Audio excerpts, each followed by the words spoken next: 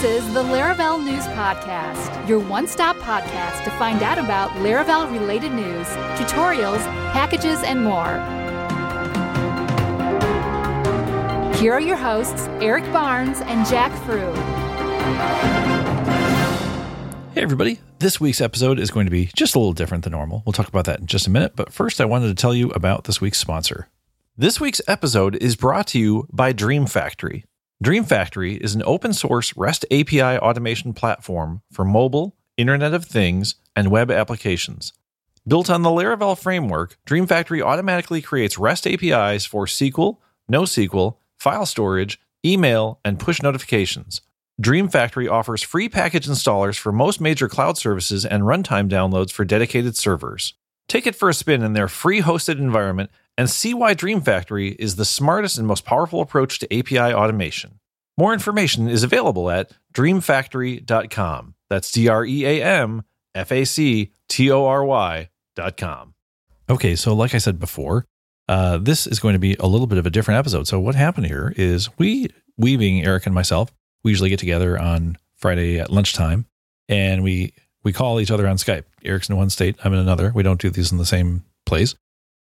And over Skype, we talk about what we're going to talk about, and we go over our agenda, that kind of stuff, and then we do our little thing. Well, this time we got on Skype, and I don't know what we're talking about, but it was one of those things that after we were done with like half of it, we were like, that part would have actually been probably as interesting or more interesting to our audience than the standard news stuff that we cover.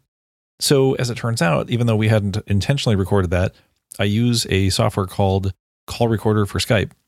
We use it as a backup. We normally record locally to give you the best quality we possibly can. But this software records your call on Skype, both sides of it. And we have that. So we thought we would play pretty much the whole thing. I think it's going to be almost an hour long today. We'll edit out a little bit, but not too much. And see if you like it. And there is some news at the end. We'll talk about that in a minute. Without any further ado, here is the recording of this week's podcast. What are your thoughts? Sounds good. I don't care. Dude, yeah. I don't even care if we make it just a talk show. It don't matter. I don't think that people care either. I think what I'm finding out about you is you are like the awesome businessman is who you are, I think. You know? Why is that? Well, I totally admire that you started your own business, right? And you did that for a while. And it sounds like you either sold it or sold out your share. Which I sold my half, yeah. Which is way better than going bankrupt, which is what they say 90% of all small businesses do, right? So right off the bat there, dude, you're like in the top 1% of all business people of all time, right? and then the other thing I've seen you do is you seem to have a pretty good sense of charging people for your time or for the value that you bring and stuff like that. You know what I mean? Like the ads and stuff like that. And you were right. One thing you said to me, I've repeated this to other people is, money has a great way of keeping something interesting in the long haul. I don't know if those were your exact words or not, but yes, there's some truth to that, right? Like if you have a week where you're like, man, I'm kind of dreading this thing, but then $150 shows up in your pocket. I mean, it might not be the most money in the world, but it's enough to take your kids out to dinner or something like that, right? Like it's like, okay, maybe I can put up with it for another week or two and see how it goes, right? Yes. For sure. Yeah, that makes a big difference to me anyway, just because there's so much stuff going on in life. If there's not I don't want to say money's first, but it helps. It sure does. It sure does. Your focus back to doing it. Did we talk about Zig Ziglar last time? Do you know who he is? We didn't, but I love him. So he's a motivational speaker, and I've got a bunch of his audiobooks, and one of his things, he's talking about money, and he's like, folks, I can tell you, I've both had it and not had it, and it's better to have it, Yes, it's so awesome, right? But I think, and I think that's one of those things where our society, a lot of times people play tricks on themselves and on others by, oh, well, you shouldn't be doing it for money. Well, why not, right? Everything is based on money except for our weird open source world. That's and even that though, you can trace a lot of the successful stuff back to money some way, right? Yeah. Taylor, his open source stuff is free, but you know what? He's making a living off of it, right? The popular. Well, even Symfony, they took funding for Backfire or whatever their their monitoring stuff. Thing, yeah. Yeah, so they took VC funding for all that stuff. So, that's how they got started. And then WordPress took funding 8 years ago to start their hosted version, and then that's how they got the money. So yeah, it's everything's driven by money. I mean, I think we just as developers, we think that everything we use should be free. By the way, dude, I feel like, you know what we should do? We should totally be recording this whole call. I know. And this should be our episode, right? So like, I'm going to turn on Twisted Wave right now because I don't have it running. And we'll just keep bullshitting, and this will be known as the BS episode. We'll see if people like it. Yeah, it's funny. I have no idea what goes into editing this. I just assume it's just like push it up line and you're done. Oh, don't do it. Everything's great. But see, that's the thing. That's like it's kind of like building an app, you know? Yeah. As an end user, you just see the end results. You don't get to see all the crap that went into building it. Hours. Yeah. Well, and I will say, like, I feel like when I grew up, I really got into like back. So I'm old enough that like I kind of got the tail end of what I would call high end audio. And years ago, you couldn't go to a shopping mall. There was a stereo store everywhere, right? On the corner, there was a stereo store. Like that was a hobby a lot of people had, was they would set up these stereos, right? And I loved music. I bought tons of CDs as a teenager and then as a young adult and all that stuff. And I had the 2-speaker setup and it was awesome, right? We've kind of drifted away from that as a society, right? Now that you're impressed now if somebody's got a nice set of headphones on their iPhone. But anyway, what that kind of did to me is I don't know, I say I'm an audio snob, but I have high standards on the audio. So I probably spend way more time editing this podcast than like anybody would even, well, first than you would even guess, but really then it's probably even necessary, right? Like we could probably just record this and publish it and be done. And people would be like, there'd be like 3 people out of thousands that would be like, hey, I heard some noise in the background, right? Like that'd be it. That'd be the only. Well, that reminds me a lot of my newsletter. When I first started, I was spending, hours, just hours every week doing it. And then it got to a point where I was like, no, this is just not sustainable. I can't keep doing this. So then I looked at, automating it away. And then I looked at, just basically saving time each week because it was just, for the time invested, it was not getting a return on it. So it was like, I gotta simplify this.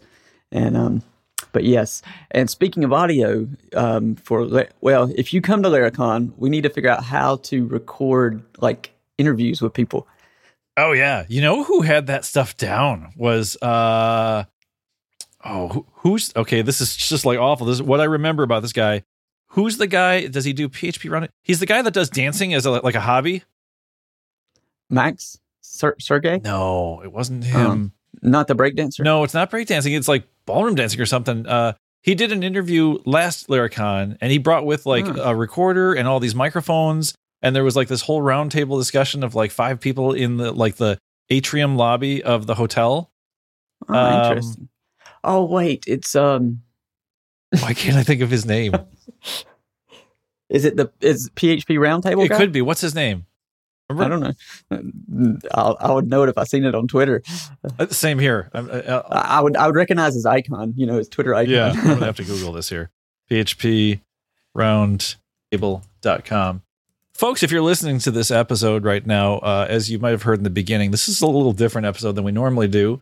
We will cover some news, but we also kind of debated when you're listening to these things, are you just listening for the news? Are you listening because you work from home and it's a great way to kind of connect with other people virtually, if you will, that kind of stuff. So, Eric and I were just chatting on some stuff. And quite frankly, it's like you listen to it and we're like, hey, this is good stuff. People might like to hear this. So we're going to try this. I promise you there will be some news in the episode too. Okay, I've got this PHP Roundtable site up, but I don't see that guy. Yeah, Sammy K. Sammy, that's the one. Yeah, that's the PHP Roundtable Yeah, guy. Sammy. So he has he's got I think he probably spent $1,000 on all of his gear. What? I mean, he's got a $600 recorder with 6 inputs, and he's got microphones for every person. So even a cheap mic is $50-$60, right? It's a setup. But yeah, we should totally do that because there's plenty of people we could interview for the show on the spot, right? Yes, that's crazy. He must be big into it. Then I can't imagine spending all that money on a podcasting gear. Well, and I think that's part of it for me is, remember, I was this kind of this hi-fi geek. So I don't think twice about there's this thing and it'll make my podcast less noisy. I'm buying it, So yeah, it's not the most grounded decision always, but so one of the things, if you're listening, that we talked about offline last time, Eric and I think we might have even asked, is whether you guys like these interviews and stuff. And I think we had a couple people reply back that they said they liked them. So if I'll just put an open call, if you have done something in Laravel and you think that you'd like people to know about it, how about you consider coming on our show and we'll talk to you about it, and you can tell our audience about your open source, whether it's an extension to Laravel or whatever it is that you're doing. We would love to have you. I've got a few, what's the word? Irons in the fire, but didn't have anything lined up for this week. And I'm hoping to get a couple of guests on that I think will be really interesting for us. If we can get that pulled off in the next weekend or two. So that'd be neat. You got any thoughts? Yeah. So first up, in Laravel news, Matt Stauffer is. I want to get Matt on the show just so he can say his last name, so I can use that as like a clip every time. Well, he said it's you think of Al, like somebody punched you in the arm. So it's not Stauffer, it's Stauffer. Yeah. Okay. Yeah. So, but at least that's the way I believe it is. Yeah. If my memory is correct. But he is writing a new book called Laravel Up and Running, a framework for building modern PHP apps. And it's now available for pre-order up on Amazon. He's writing it through O'Reilly Media. So this will be kind of the first official O'Reilly Laravel book, which is kind of exciting. It's exciting. It's also surprising. It's been a while. I would have expected that to be picked up a long time ago. What, as far as O'Reilly picking up Laravel? Or I think so. I mean, I guess if you're on the outside, Laravel still seems kind of new, but I mean, we're on version 5, right? It's not like it's something someone just came up with yesterday. Right. Yeah. From my understanding, all these publishers, they want to make sure what somebody's writing is actually going to be a hit before they agree to take it on or anything like that. Yeah, it's expensive. So to publish. I guess they have to wait until, now that Laravel has really reached critical mass. Yes. So now it's time for them to be able to actually fund all this stuff.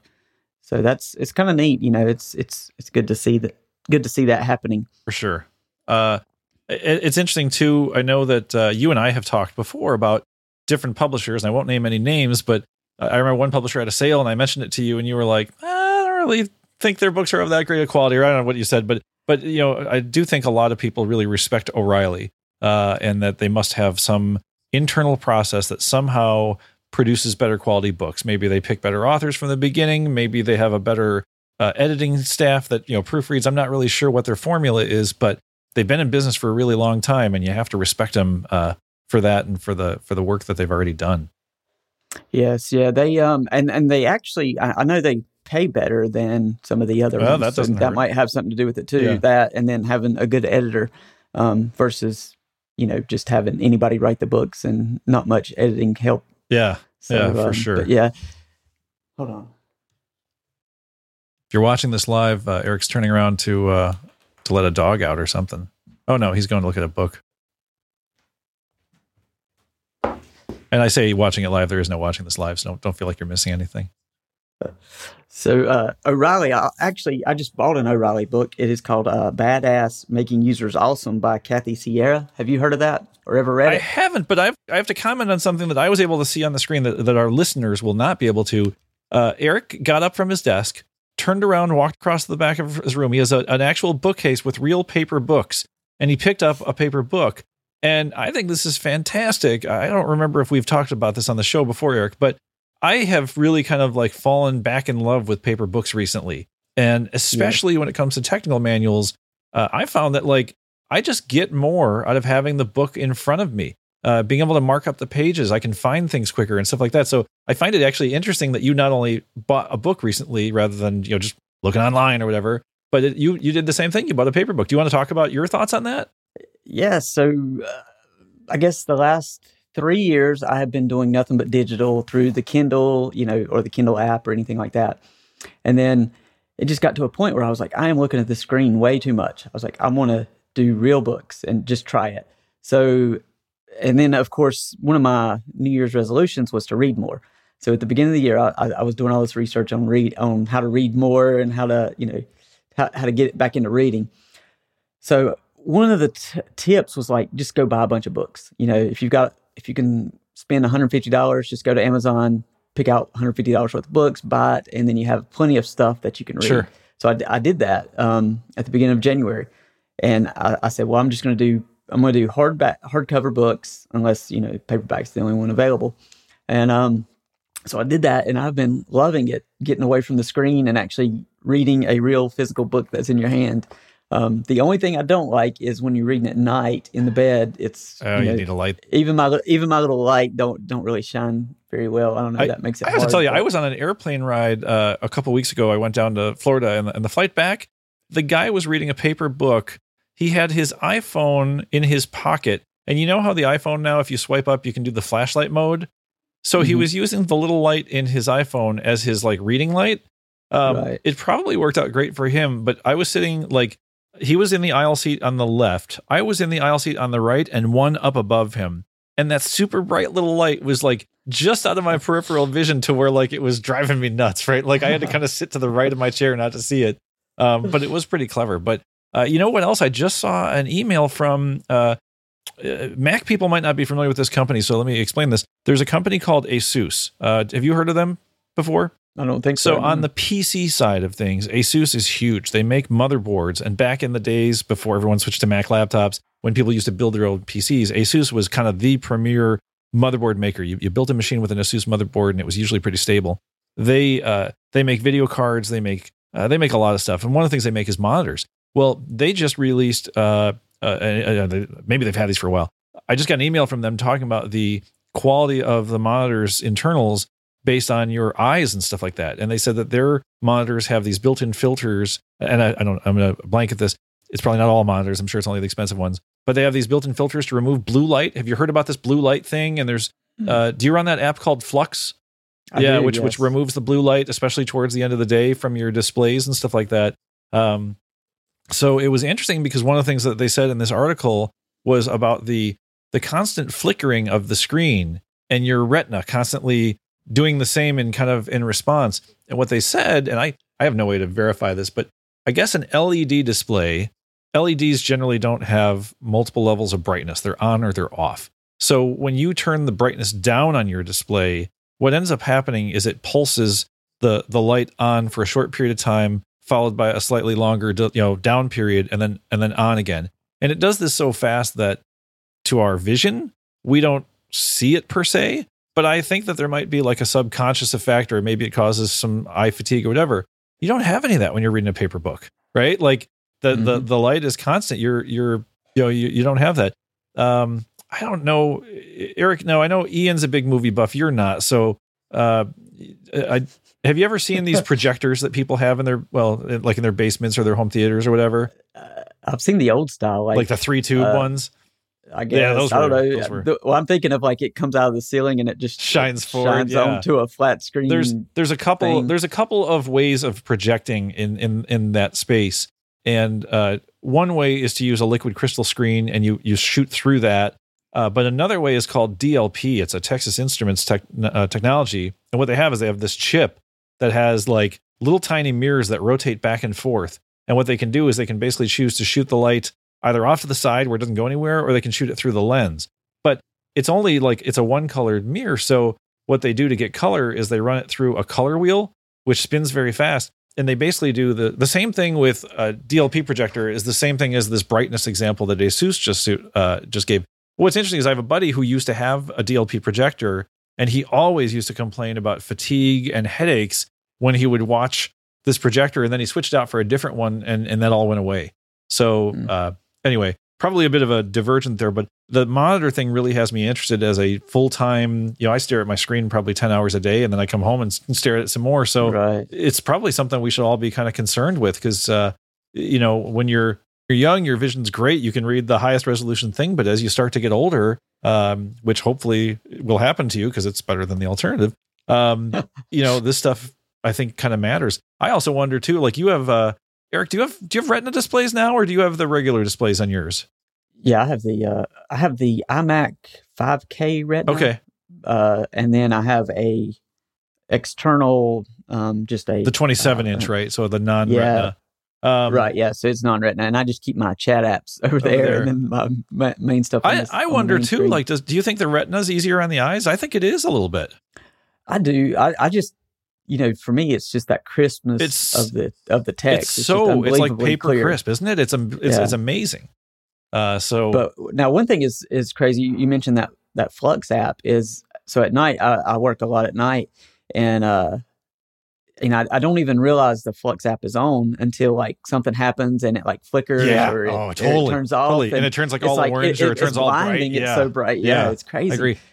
One thing I should probably mention, since we're talking about Flux, there are 2 Flux apps that I know of, and I think one of them is actually in the App Store. One of them is a web editor. There's a web editor called Flux by the Escapers in England. This app is like f.lux, like lux is a measurement of light. So like that's the one we're talking about. And what it does, it sits in your menu bar and it changes the color palette of your display like as the day goes on, right? So we're not talking about the editor. Yes. Just in case there's any confusion on that. So people, as we sit and BS about stuff, send us some feedback. My Twitter is @JackFrew. Eric is @Eric L, as in Lone Ranger Barnes. We never did figure out what your middle name is. I don't think we're gonna. I like Lone Ranger. I think we should. But Eric L Barnes, Barnes. But let us know if you like this, and if you don't, then we'll if we get enough people complain about it, we'll stick strictly to the news. And if you like us chatting, we'll try to chat some more. And we definitely we already know people like the interviews, so we're going to try and line up as many of those as we can, and we'll go through that. Speaking on the news side, do you want to cover any of the stuff? You mentioned Matt's got this book coming out. I think that's awesome. Yeah, Matt's got the book coming. Looking forward to it. He's, by the way, he's written a bunch of tutorials, right? And I've looked at a few of them, and they're usually pretty good. So I think the book will be nice to have. Yes. And then next up is there was a tutorial about installing Laravel Forge and Cloudflare SSL. Cloudflare, have you used that before on anything? I don't think that I have. We use it at work, and basically it sits between, the way I understand it, it sits between your server and then the visitor. It's kind of an intermediary, and it has the SSL, and it actually does a lot of stuff as far as keeping. Is it like a load balancer or like a cache server, or what is its purpose? I'm looking at their website right now. It says, "Give us 5 minutes and we'll supercharge your website." We should get them to come on and talk about what they do. It's a CDN and DDoS protection, sure, and SSL and all that. Okay. So basically, like if it actually takes a copy of your website at certain times too. Yeah. So it'll actually make a copy of it, and then if your web server goes down, they serve their copy until it's back up, and that way it kind of prevents downtime. Sure. But I think the biggest thing is the security and the DDoS protection and the SSL and the CDN. Yeah, I was gonna say it looks like there's a CDN component too, so it would really lower the number of hits you're getting directly, shift them off to their infrastructure. There's this is just a random thing. There's a lot of websites where people write tutorials and they never include their name. Isn't that the thing? So you can't actually say this person created this. This one's called Physical Code Blog, and basically he just goes through on how to get Cloudflare, their SSL component, set up on Laravel Forge. Cool. So give me one example of what like one of our listeners might want to use something like this for. Like maybe not even so much this article, because the article is obviously for if you're using Forge and Cloudflare, but what would be a use for Cloudflare? For instance, we use it at work, and I'm trying to think. There was actually a big company that was getting DDoSed back, I guess, end of last year. I can't even remember the name. Was it Linode? Oh. No, it was before Linode, and they actually went and installed Cloudflare to help mitigate the DDoS. Okay. So that is one thing. I mean, it has all kinds of other attributes, but so we run it, and then basically for the DDoS protection and for they kind of block bad regions of the world. Oh, really? Okay. So like we're selling a commercial product. We know that somebody in some country that basically, the money. Oh, like the Nigerian scammers. Right. Yeah. Yes. But even, so of course, we would sell to Nigeria, but the Nigeria dollar is not nowhere close to the US dollar. So for us, something that's $300 is like $1 million to them. So, it kind of blocks out the bad countries as far as that goes. Speaking of Nigerian scammers, I don't think we've ever talked about this one, but have you heard about the Nigerian scammer laptop scam guy? Okay, so let's just talk about this. So first of all, if you're listening and you're not familiar with Nigeria, for whatever reason, and I apologize because I'm sure we have a few listeners there, there seems to be a lot of scams that seem to come out of Nigeria for some reason or another, right? Well, what happened is some guy was selling his laptop, and the people that tried to buy it appeared to be scammers. And they ended up sending him like a fake email from the FBI saying that he was under investigation because he didn't ship this laptop. And, they sent him fake PayPal emails that made it look like they had paid in PayPal and stuff like that. So he went ahead and had his kid draw a laptop on cardboard. Okay. And he sent them this cardboard laptop. Like he actually shipped it to them. And he did like a crowdsourcing thing to get the money to ship it, because I think he ended up shipping it like next day air. And the funny thing was, apparently when you ship something that's expensive, at least to the country that he shipped it to, there's like an import duty. Like you have to pay to get the box out. So they sent him a bunch of fake emails so that he thought he was getting paid, let's just say $350 for this laptop. And it was one of these things that's too good to be true. I want your laptop right now. I'll pay you $500, but I need you to overnight it to me. Right. So, I've got an extra $150. And then some poor soul goes out, they pay money out of their pocket, they overnight, and they never see any of it. Right. So the funny thing is it says here on the customs form, I put the value at 500 and the description said cardboard art. I'm not completely sure of this, but I think Nigerians have to pay a small percentage of the value to customs. So putting in a high price would hopefully cost them a little money. Anyway, so that's the thing. They sent him this cardboard, and the Nigerian person came back and they were like, you shouldn't have done that. My boss is really angry, or something like that. And then because this was crowdsourced, they had like somebody go to the address that it was being sent to, because there was somebody who happened to live, within driving distance of that. Like, it's really interesting. So if you just Google Nigerian scammer laptop, it's like the first hit. And it's just such a funny story. They show the kid with this cardboard laptop that he made, and he's drawn a picture of Google, and the search term in Google is Nigerian scammer. This is awesome. So nothing to do with Laravel. Sorry about that, folks. But I think it's a bit of internet legend that everyone should know.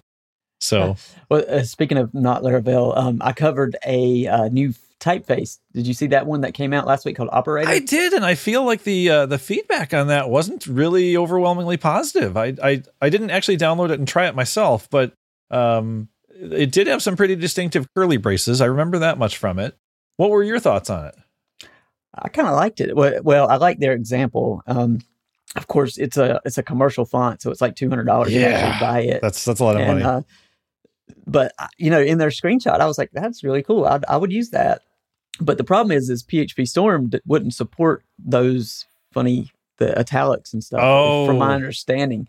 So it has to be actually a certain type of font or something for PHP Storm to interpret it.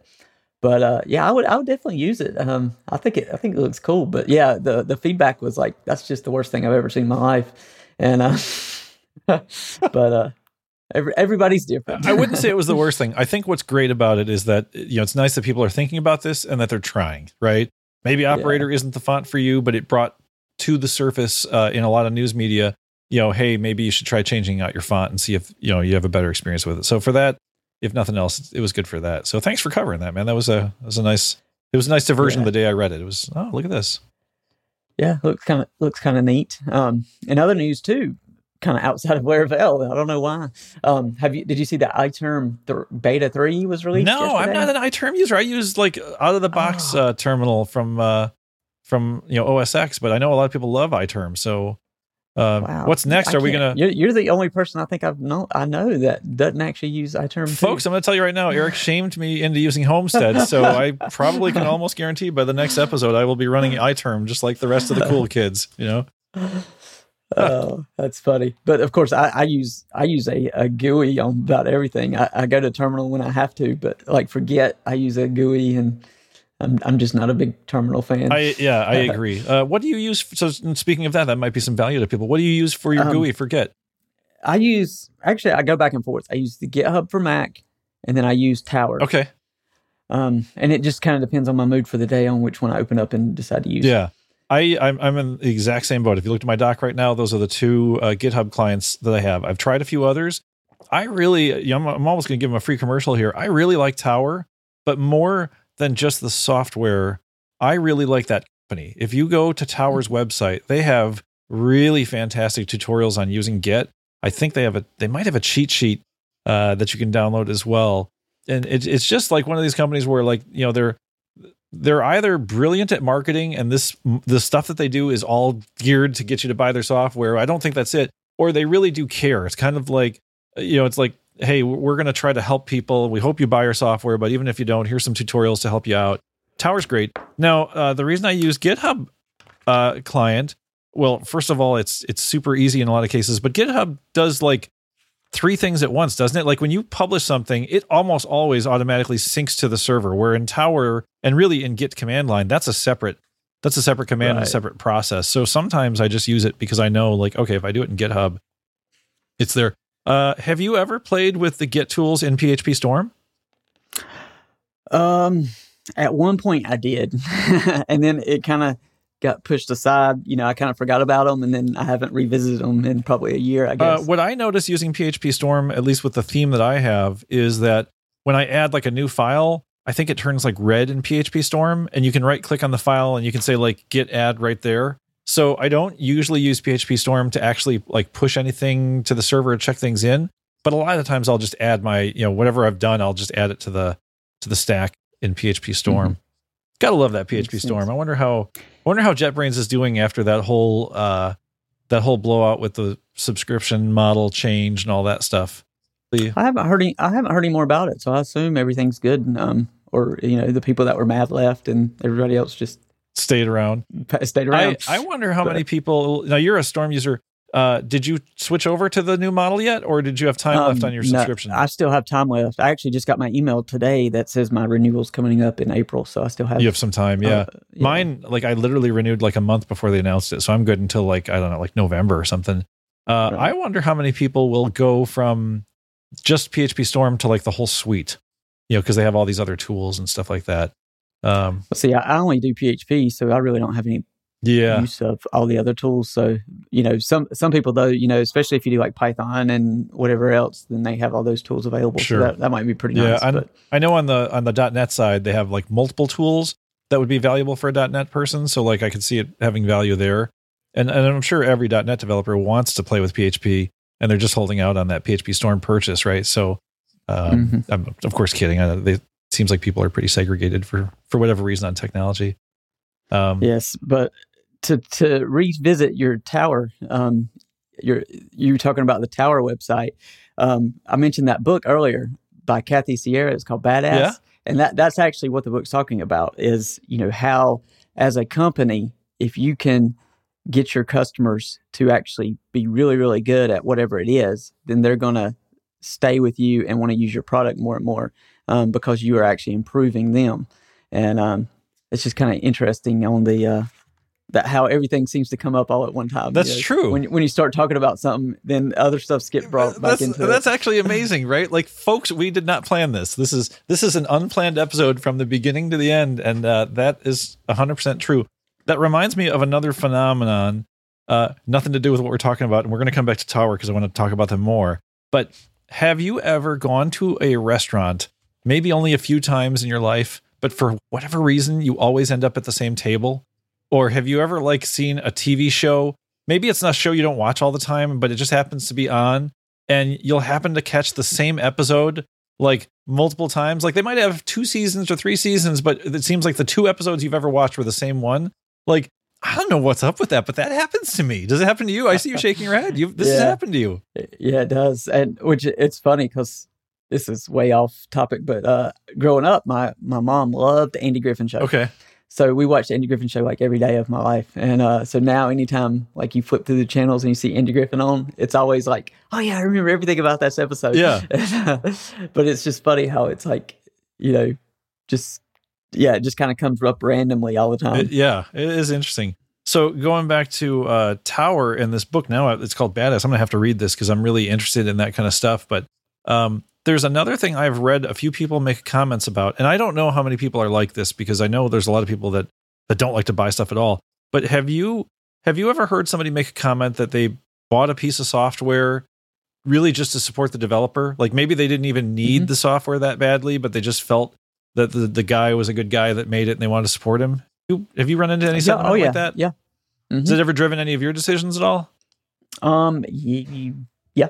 I'm trying to remember the exact one. But yes, I do know that is an underlying decision. Tower was like that for me. Tower was like that for me. Like don't get me wrong. I certainly could use it, but the GitHub client's free, so you don't have to have Tower, right?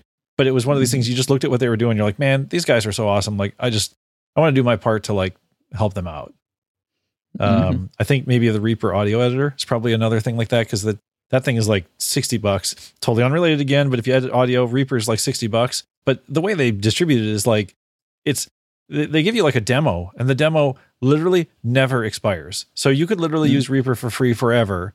And they totally leave it up to you to decide when you've decided like there's enough value to give them the $60, right? Like that's like so honorable that you almost want to give them the $60 before you even use it, because you're like, here, just take my money, So yes, pretty cool stuff. Looking at last week's newsletter, I see an article about PHP Scientist. Any idea what that one was? Yeah, so GitHub released a thing called Scientist. And this was the PHP experiment or version of it. And I actually heard about it from Dale Reese. And he apparently created, I'm not sure if he created the whole framework or if he created just the Laravel side of it. But it's basically a way to refactor and improve existing code without breaking existing code. Okay. I'm not exactly 100% sure on how this works, but so what it does is it lets you run your existing code and newly code in parallel. And then you get to compare results, as it's going. That way you can kind of pick and choose. And then, so basically what you're doing is kind of refactoring in a secondary safe space. Oh, okay. But you can still run it in production or whatever. And then once you feel comfortable, then you switch it all over. Awesome. That is at least the way I understand it. So yeah. And for those of you, if the name Dale Reese sounds familiar, he hasn't been super active in Laravel lately, but a couple of years ago, he wrote one of those Laravel 4 books, I think, that was on LeanPub that seemed like it did really well. He wrote CodeBright and Code... Code Happy, maybe? Yeah, I think it was Code Happy and then CodeBright, because CodeBright came out with Laravel 4. Yeah. But yeah, he was kind of the first real writer within Laravel. And both those books did extremely well. And then he got a full-time job, kind of been busy for the last year or two. Pulled him in a different direction a little bit and stuff. Right. Yeah. So now I think he actually might be coming back more. I think he also has... Very cool. Is Dale the guy that has all the colored themes for PHP Storm? Yes. Well, for everything. Yeah. He has like 100 themes for every editor. But it's amazing. It's a great project. So Dale, if you happen to be listening to this, number one, hey, interview. We'd love to have you on the show. And number two, thanks so much for all the themes and everything. Because I know I use the... I think the one I use is called like Keyline Pie, or I want to say Sublime, but I don't want people to confuse it with the editor. But they're like all shades of yellow and green. And I really like it. Like, and there's some white in there, but it's like, it's one of the things I've kind of realized when I was coding was that sometimes these brightly colored ones, like the light bright ones, like they're almost too distracting. Your eyes are pulled too much to one word and not another, and you skip things as you're reading them, right? So having everything in kind of shades of green, besides looking like I'm a Matrix, retro cool guy, it just seems like it helps me read the code with a little bit of help visually, but without too much help. So yeah, I was using Snappy Dark, I believe is the name, from Dale. And then when all the material stuff started coming out, I switched to the material theme for PHP Storm. And I've been using that, I guess, for the last 3 or 4 months now. It's actually about time for a change, so I probably should change it around. Yeah. You can't get too stagnant on your theme. You have to change it every day. I suppose, I know people that are doing that. I've actually stuck with this one, which maybe to me tells me it's actually a good theme for me. Because yes. It's kind of like, do you have an office chair that has like more than one adjustment lever? No. Okay. So mine just has one. So let me just ask you if you've ever sat in one, that was like this, or for listeners, I just want you to see if you can relate to this. I can sit in a regular chair, like in the waiting room of a doctor's office, for example, and I don't think anything of it. and I don't complain about how uncomfortable it is or whatever, but I can go sit in like $1,000 chair at work that has like 7 levers, and I will be playing with those levers nonstop every day for 2 weeks, and I will never ever find a position I'm comfortable in, right? Like, I don't know what the deal is with that, but it's totally, at least for me, it's a thing. And I've talked to others who have been like, yeah, you can never like find the right setting. I think it's like too much tweakability is a bad thing. Hey, too many options. Speaking of GitHub, I read some stuff this week. What was it?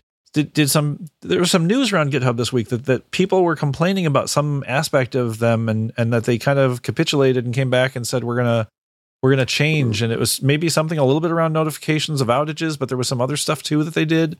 Do you have any recollection of that? Did you see that? Well, there was a bunch of open source developers a few weeks ago wrote basically what they call an open letter to GitHub. And in it, they were saying, this is our problem with GitHub. The issues, there's no way, basically we just want you to improve issues. Sure. And, we've tried to tell you before, nobody's listened. So they just created this open letter. Like, I think it was like 1,700 people had signed it. Wow. It was crazy. So they came out yesterday or the day before with a response that they were going to add contributing. Like, when you create an issue, you can have a pre-built template that the person has to go through and make sure that they fill out everything for the issue. Yeah. Because that was what was happening is, they were like, somebody would submit something and say, this don't work, instead of actually outlining what it is. Yeah. So now you can have, I don't forget the name of the file, but basically you can put a file in your root of your GitHub project, and that'll automatically be used as an issue template. Didn't Taylor do something along those same lines? That's probably not the right verbiage for it, but didn't he create something a while back, like maybe in the 4 days, where when you had an issue with Laravel, there was a way to package up everything and then submit that way so that it was easier to test? Like, I wonder whatever became of that, because I don't hear a lot about that anymore. I don't either. What's the name of that? I don't forgot now. Yeah, it had a whole name for it and everything. It was really cool because you could just duplicate it, and then you would just kind of send that off, and everything was there. I wonder if that never took off, or if it did take off, or what the deal is. There's a contribution. I don't know. Well, there was controversy around it. People were like, "That's a horrible idea," and then because at the time he actually disabled issues totally, and then you would just submit a pull request through this. Okay. So maybe around all the bickering and so forth between all that, it kind of got put on the back burner. Yeah, I'm looking at on the Laravel documentation on the left. There's a contribution guide talking about bug reports. Blah blah blah blah blah. There's no mention of this other thing anymore. So yeah, I guess that's gone now. Yeah, it was a great idea because it is. I mean, you work with a company that does help desk software, right? And I work in a situation where I answer tickets that come through a help desk app, and I cannot tell you how many people have. I do support for something called SharePoint. It's a website server thing from Microsoft. Cannot tell you how many people come in, and the result is, I can't get to SharePoint, or it's down, or I don't have permission. There's not even a URL, right? Oh yes. Did you see the movie Jerry Maguire? Years ago, okay. Yes. Do you remember the scene where Tom Cruise and Cuba Gooding Jr. are in like the men's bathroom? And he said, "Show me the money." No, not that one. Although that's probably the money shot from that whole movie. Tom Cruise is so frustrated because he's trying to help Cuba Gooding Jr. Is it Cuba or Cuba? I think it's Cuba. Cuba Gooding Jr. I always say Cuba. What? I always say Cuba. Like the country. He was trying to help Mr. Gooding Jr. He was trying to help him make the right choice, and he's like, "Help me, help you, help me, help you," and he like went back and forth. Like that was like a 5-minute thing, right? And I feel that way a lot when I'm helping people. I can't imagine on an open source project, how frustrating it must be for people to open these tickets, and then there's no detail in there. There's no recreation stuff. I'm going to go ahead and fess up here. I have opened a ticket or two in my time that I think I gave pretty good detail, but it turned out that it wasn't a problem with the framework or whatever. It was a problem with me, or I missed something in the documentation or something like that. Now, I don't know that everybody does this. This kind of goes back to buying apps because you feel like you want to support the person. What I have tried to do in every instance of that is I try to send the person a $25 Amazon gift card after it's done. Right. I'll say this. I'm sure I was just as annoying no matter what, but at least it's like, look, I'm not trying to take advantage of your time. I appreciate that that you looked at this. It sucks that it wasn't an issue, right? That you waste your time on that, but I want to say I appreciate, your time kind of thing. So, right. I don't know if your development career is reasonably doing well and you can afford to do that. I mean, I think about that. It's a lot of these people do open source and they don't get anything for it. I mean, how much, imagine you could totally make someone's day by sending them a $10 gift card, right? Mm-hmm. Like get a book or something from it. Right. Eric, do you get gift cards all the time in the mail? Do people send you stuff? Nope, not all the time. I would think with this newsletter, people would be like mailing you packages and like, here's a new, deep fryer here, in the mail and stuff like that. I don't know why I said deep fryer. I'm thinking you live in the South. I'm like, what, I was thinking like barbecue grill or something, but. Yes. No, well, everything is deep fried here, but we don't deep fry at the house. Okay. Well, hey, so it was half right. Yeah. We fry everything, That's awesome. Have you been to the South? You went to Florida, so I'm sure you drove through. I drove through Georgia, but I've never been to the Carolinas. And the worst part is I drove down with my mom. She's spending a month down in Florida, and then she's driving back up by herself. You know where she's going to drive through? She's going like right through your hometown. Like she has a friend who lives nearby, and so she's going to she's going to just visit a few people she knows like on the route back. And I was like, oh man, I could have like shown up at Eric's door, like rang the doorbell, give him a high five, and then got back in the car and like kept going. I would have made you a liver mush sandwich for lunch. I hate to say it, but I think the phrase "I would have made you a liver mush sandwich," like mush, a liver mush sandwich, like that pretty much guarantees that I will never set foot within 100 feet of your house, right? Like, don't let him see me. Yeah. He's gonna try and give me one of those liver sandwiches, and I can't have it. That's funny, but that's kind of what actually our area is known for, and you can only get it like in this area, really, and nobody else really knows. But I don't know, it's so good, but everybody else, nobody agrees with me. You know what we're known for up in Chicago is Portillo's. Have you ever been to a Portillo's? I've never heard of a Portillo's. What about does the word Italian beef mean anything to you? Gross. No, you don't know anything about Italian beef? No, that's what's in my mind when I think same of thing. it. Like and growing up in like the Chicago area, I've had this stuff my whole life, so you don't, you just assume everybody does. I went to Canada once and I was like, Italian beef, and they were like, well, is that like a roast beef? Like you guys, do you have Arby's down there? We do have Arby's, yeah. So like Arby's is that's like a roast beef. Italian beef is similar. It's thin sliced beef, but it's usually seasoned with like some spices, and it's almost always stored. Listen to me, sound like a programmer. It's almost always served in like a horizontal roll. Like an Arby's sandwich is served on like a hamburger bun, right? This would be like more of a hot dog bun, but like a higher quality, bigger version of it or something like that. They're actually like super fantastic, and there's nothing gross about them. So now we're gonna have to try one. Yeah, we're gonna have to like petition to get Laracon in the Chicago like next year. Just so you'll have to bring one down, bring a sandwich down. Well, the funny thing is they actually do they do like you can order them mail order, and they'll ship you like the beef kit. You have to make it yourself and everything, but they're awesome. So that's interesting. Now, but y'all don't have sweet tea, right? Have you ever had sweet tea? So you were talking about the sweet tea on one of the first episodes we had. We have tea that has sugar in it. Is that what you're talking about? Right. Yeah. So we have that here. I don't know that we call it sweet tea per se as much as just like iced tea, and there's usually sweetened or unsweetened, right? Okay. And then a lot of people will get the unsweetened, and then they'll put some kind of like artificial sweetener in it, like the Sweet and Low or something like that. Right. But yeah, but what I wonder is like lemonade, for example, is very high in sugar. So there's water, lemons, and sugar in lemonade, but it's mostly water and then sugar, and then lemon is kind of like the last thing. I wonder if sweet tea is that sweet. Like if it's, maybe it's like so sweet that it's on the order of that.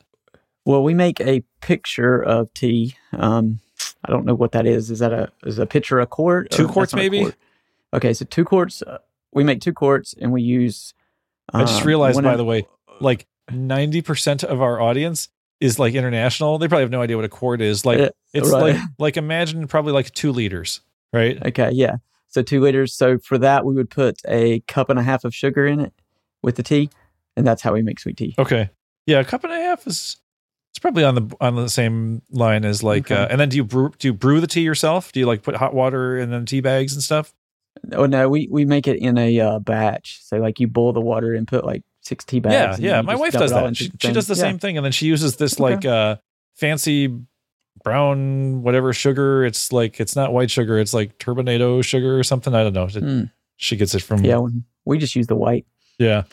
The white cheap sugar. Well, I wish my wife would use that. I shouldn't say that on the show, but I do have to say, so speaking of metric and all that stuff, this weekend, I don't know if it was just on, I think it might've been, you know what my wife watched was that show, 2010. So there was a movie, years ago called 2001: A Space Odyssey by Stanley Kubrick. And it's actually a really great film. And if you consider when it was made, the special effects in it are pretty amazing, right? Like it didn't get all the fanfare that Star Wars has had over the years, but it's a pretty significant movie. And then in I don't know, in 84 or something, they did a new version of it called 2010. Now, this isn't like Blues Brothers and Blues Brothers 2000. This is like 2010 continues where the 2001 storyline left off. Like something happens in 2001, and in the movie 2010 they go back to figure out what it is. What I thought was really funny is in this movie, they're in a hospital and they're using the metric system for everything. Like they're talking about her temperature and stuff. And I was like, oh, isn't that sweet? In the past, they thought America would be able to get it, and we didn't. You know, like we're the only country, but you know, it's okay. It's 32 degrees is freezing here. It's 0 everywhere else, but that's all right. We'll just do the math. Americans can't change. I hate to say it. It's a little embarrassing. So if you are listening to this from another country, which our stats say that most of you are, just know not all of us are proud of the fact that we're still on the what is it, imperial or English measuring system. I totally understand the benefits of metric, and yes. Well, where it really annoys me is growing up, I raced motorcycles for 15 years or something, and they were all Japanese motorcycles. So whenever you wanted to work on anything, you would just use the metric tools, 8, 10, 12, whatever. And then, so now, like if you go and you need to do something on the truck or something like that, you have to go and find a 1/2 inch or a quarter. Yeah, I have these wrenches, and I'm like, this stuff doesn't make any sense. I was like, it should be like an 8, 10, or 12. I have the same thing. I have 2 sets of metric socket. Well, 2 sets of socket wrenches, right? Like the standard metric, and then I think I have some metric deep wells because I used to work on bicycles, back in the day, and you needed them to be long enough to go around the bolt that stuck out of the wheels and stuff. But yeah, just a way of getting more money from the tool manufacturers. It's all conspiracy, man. That's true. I'm making that up. I'm sure that's not the case. Oh, it probably is. Could be. Let's see here. This is going to turn out to be a long episode. So folks, you get to hear us in our raw form. I think what we'll do is we'll just cut it off, and maybe I'll do a little bit of editing, but not too much this time. Hopefully you enjoyed it. Is there any other news that we missed that we need to talk about?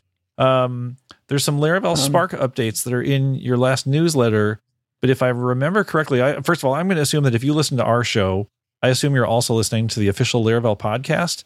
So, we don't worry too much about trying to duplicate stuff that's in there. And I think they talk about Spark a lot in the last episode of that one. Forge, Laravel Forge now supports MariaDB. Is it? I always thought there was an N in there. Is it Marina? I don't know. I can't pronounce. Oh no, there is no N. It is. Yeah. It's Maria. Geez, you know what? Maria. That's like there's like 5 words in my life that I have looked at, and I thought I knew what the word was, and I just completed it. Like one of our DBAs, database administrators at work, her name is Marina, Marina, right? So when they say that when you look at like a word, gosh, I wish I could find this. There's a thing that actually shows like a sentence that starts out with full spellings, and then as the sentence as the paragraph continues, like they start dropping out letters, and they actually show like how easily you comprehend things based on like the first letter, the last letter, and like a couple key letters in the middle. I just looked at that and I always thought it was MariaDB. It's not. It's Maria, maybe Maria, Maria, Maria.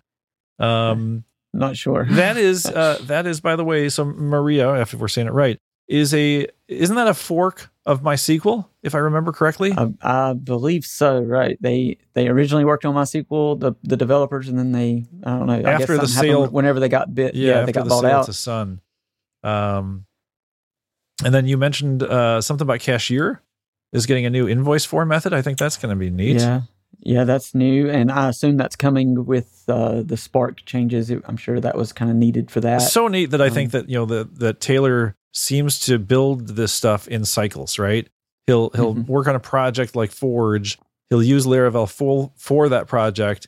And then in the creation of that project, he'll be like, I really could use this. Other people could probably use this. And then the framework improves along with it. And we're seeing some of that here with Spark. So that's pretty cool.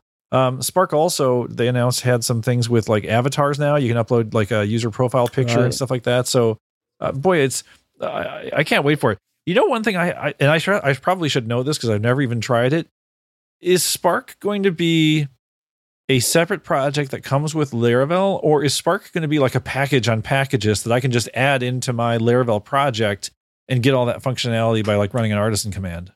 Right, it'll be a package. So yeah, you have to pull it in manually. Right? No, but I think that's fantastic because then what it means is my like project I've been working on for 6 months, I don't have to gut it. I can just add this package in and get going. So that's so that'll be nice. That's pretty awesome. So it should. He made I don't think he actually made an announcement. Today is Friday, by the way, and then we'll actually publish this on Tuesday. I think he said Spark should be out kind of any time. So probably maybe next week it'll be out. Yeah. Maybe by the time you listen to this, it'll be out. Oh my goodness. I don't know. Goodness. Who knows? That's awesome, man. So there's actually, and I'm looking at a couple of other emails I got. It looks like the Laravel Daily guy has been pumping out some more stuff, and I didn't really have time to go through it all, but a good guy to follow if you haven't heard of him. Laravel Daily. He's doing good work there. So I think it's probably enough for one episode. It's going to be a long one.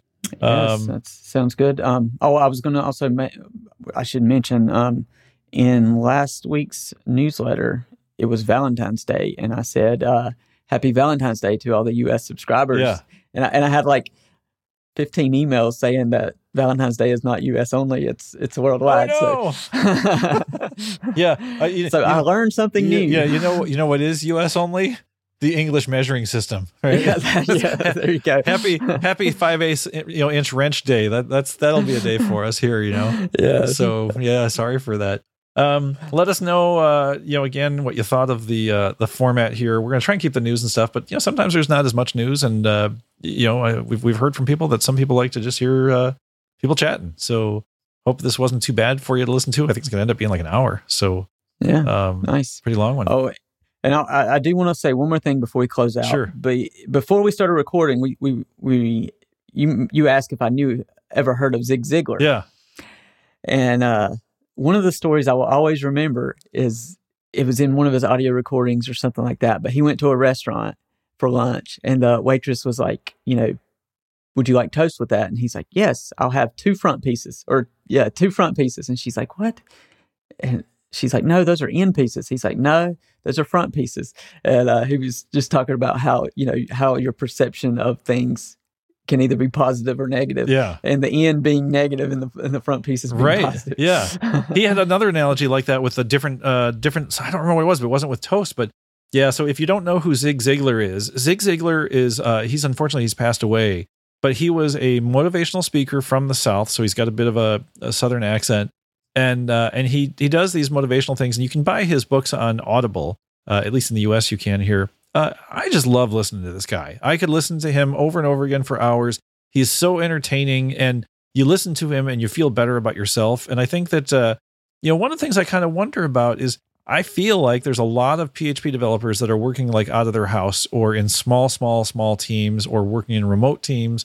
And I contrast that to, I picture the typical Fortune 500 worker is going into a crowded town like Chicago, New York, LA, that kind of stuff. And they're working in, large companies with lots of people and whatever. One of the things that, that's kind of come to attention is this whole mental illness thing. I think Ed Finkler does some talks about overcoming, mental illness and mental illness. When you hear the word, it sounds really bad, but it could even be just something as simple as being maybe a little bit depressed or whatever, which I think, I think people need other people around, right? I think we're like dogs, right? Dogs are pack animals. I think we are too.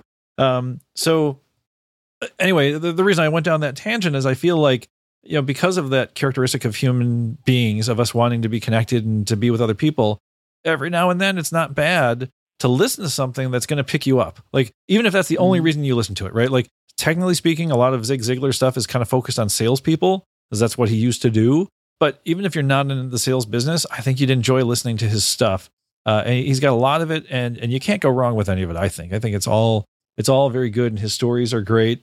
He made a comment, and I think you're going to appreciate this because you're from the South, Eric. Did you hear the one episode where he said something about he was worried about going up north because he was afraid if he was up there too long, he might talk funny? No, but I believe that. So every region of the U.S. seems to have their own kind of dialect, and then keywords that they use. Like down south, you'll hear people say, "How y'all doing?" And I think this might be a Chicago. Well, just listen to me talk for a little bit, and then you can learn how the Southerners speak. Exactly right. Now, in the South, do you say "Hey guys" to refer to a group of people regardless of gender? It's always y'all. Hey y'all. Okay, so like in Chicago, it's always "Hey guys." Like. And you could walk up to a group of like a guy and 5 women and you'd go, "Hey guys, how's it going?" Right? Like guys has become a synonym for a group of people. It makes no sense, right? It's one of those things you listen to and you're like, well, that's not really the right word to use, right? So in that sense, y'all is actually probably more politically correct. But good stuff there. Yeah, so you all. Yeah. That's funny. And if you want something else to listen to while you're working is load up Bob Ross on Twitch TV and just have it playing in the background, and you'll get lots of positive reinforcement throughout your day. What's this guy's name? Bob Rawls? Ross, Ross, the painter. You've never heard of Bob Ross? No. What? I'm fascinated with motivational speakers, but I'm also fascinated with people who have 2 first names. And this guy's name is Bob Ross? Yes, he's a culture icon. I mean, he's a painter from the 70s, 80s. He has a big afro and he paints happy little trees. He paints, I don't forgot all of his adjectives, but everything is great. Everything is happy. Everything is positive. Wow. But yeah, you have to watch him. He's a classic. Once again, thanks to Dream Factory for being our sponsor this week, dreamfactory.com. We hope you'll check them out. And thanks everybody for listening, and we'll see you in a couple weeks. Have a great day. This concludes this episode of the Laravel News Podcast. If you like the show, please rate it 5 stars on iTunes. If you have feedback for the podcast, please email us at podcast@laravel-news.com. Thanks for listening.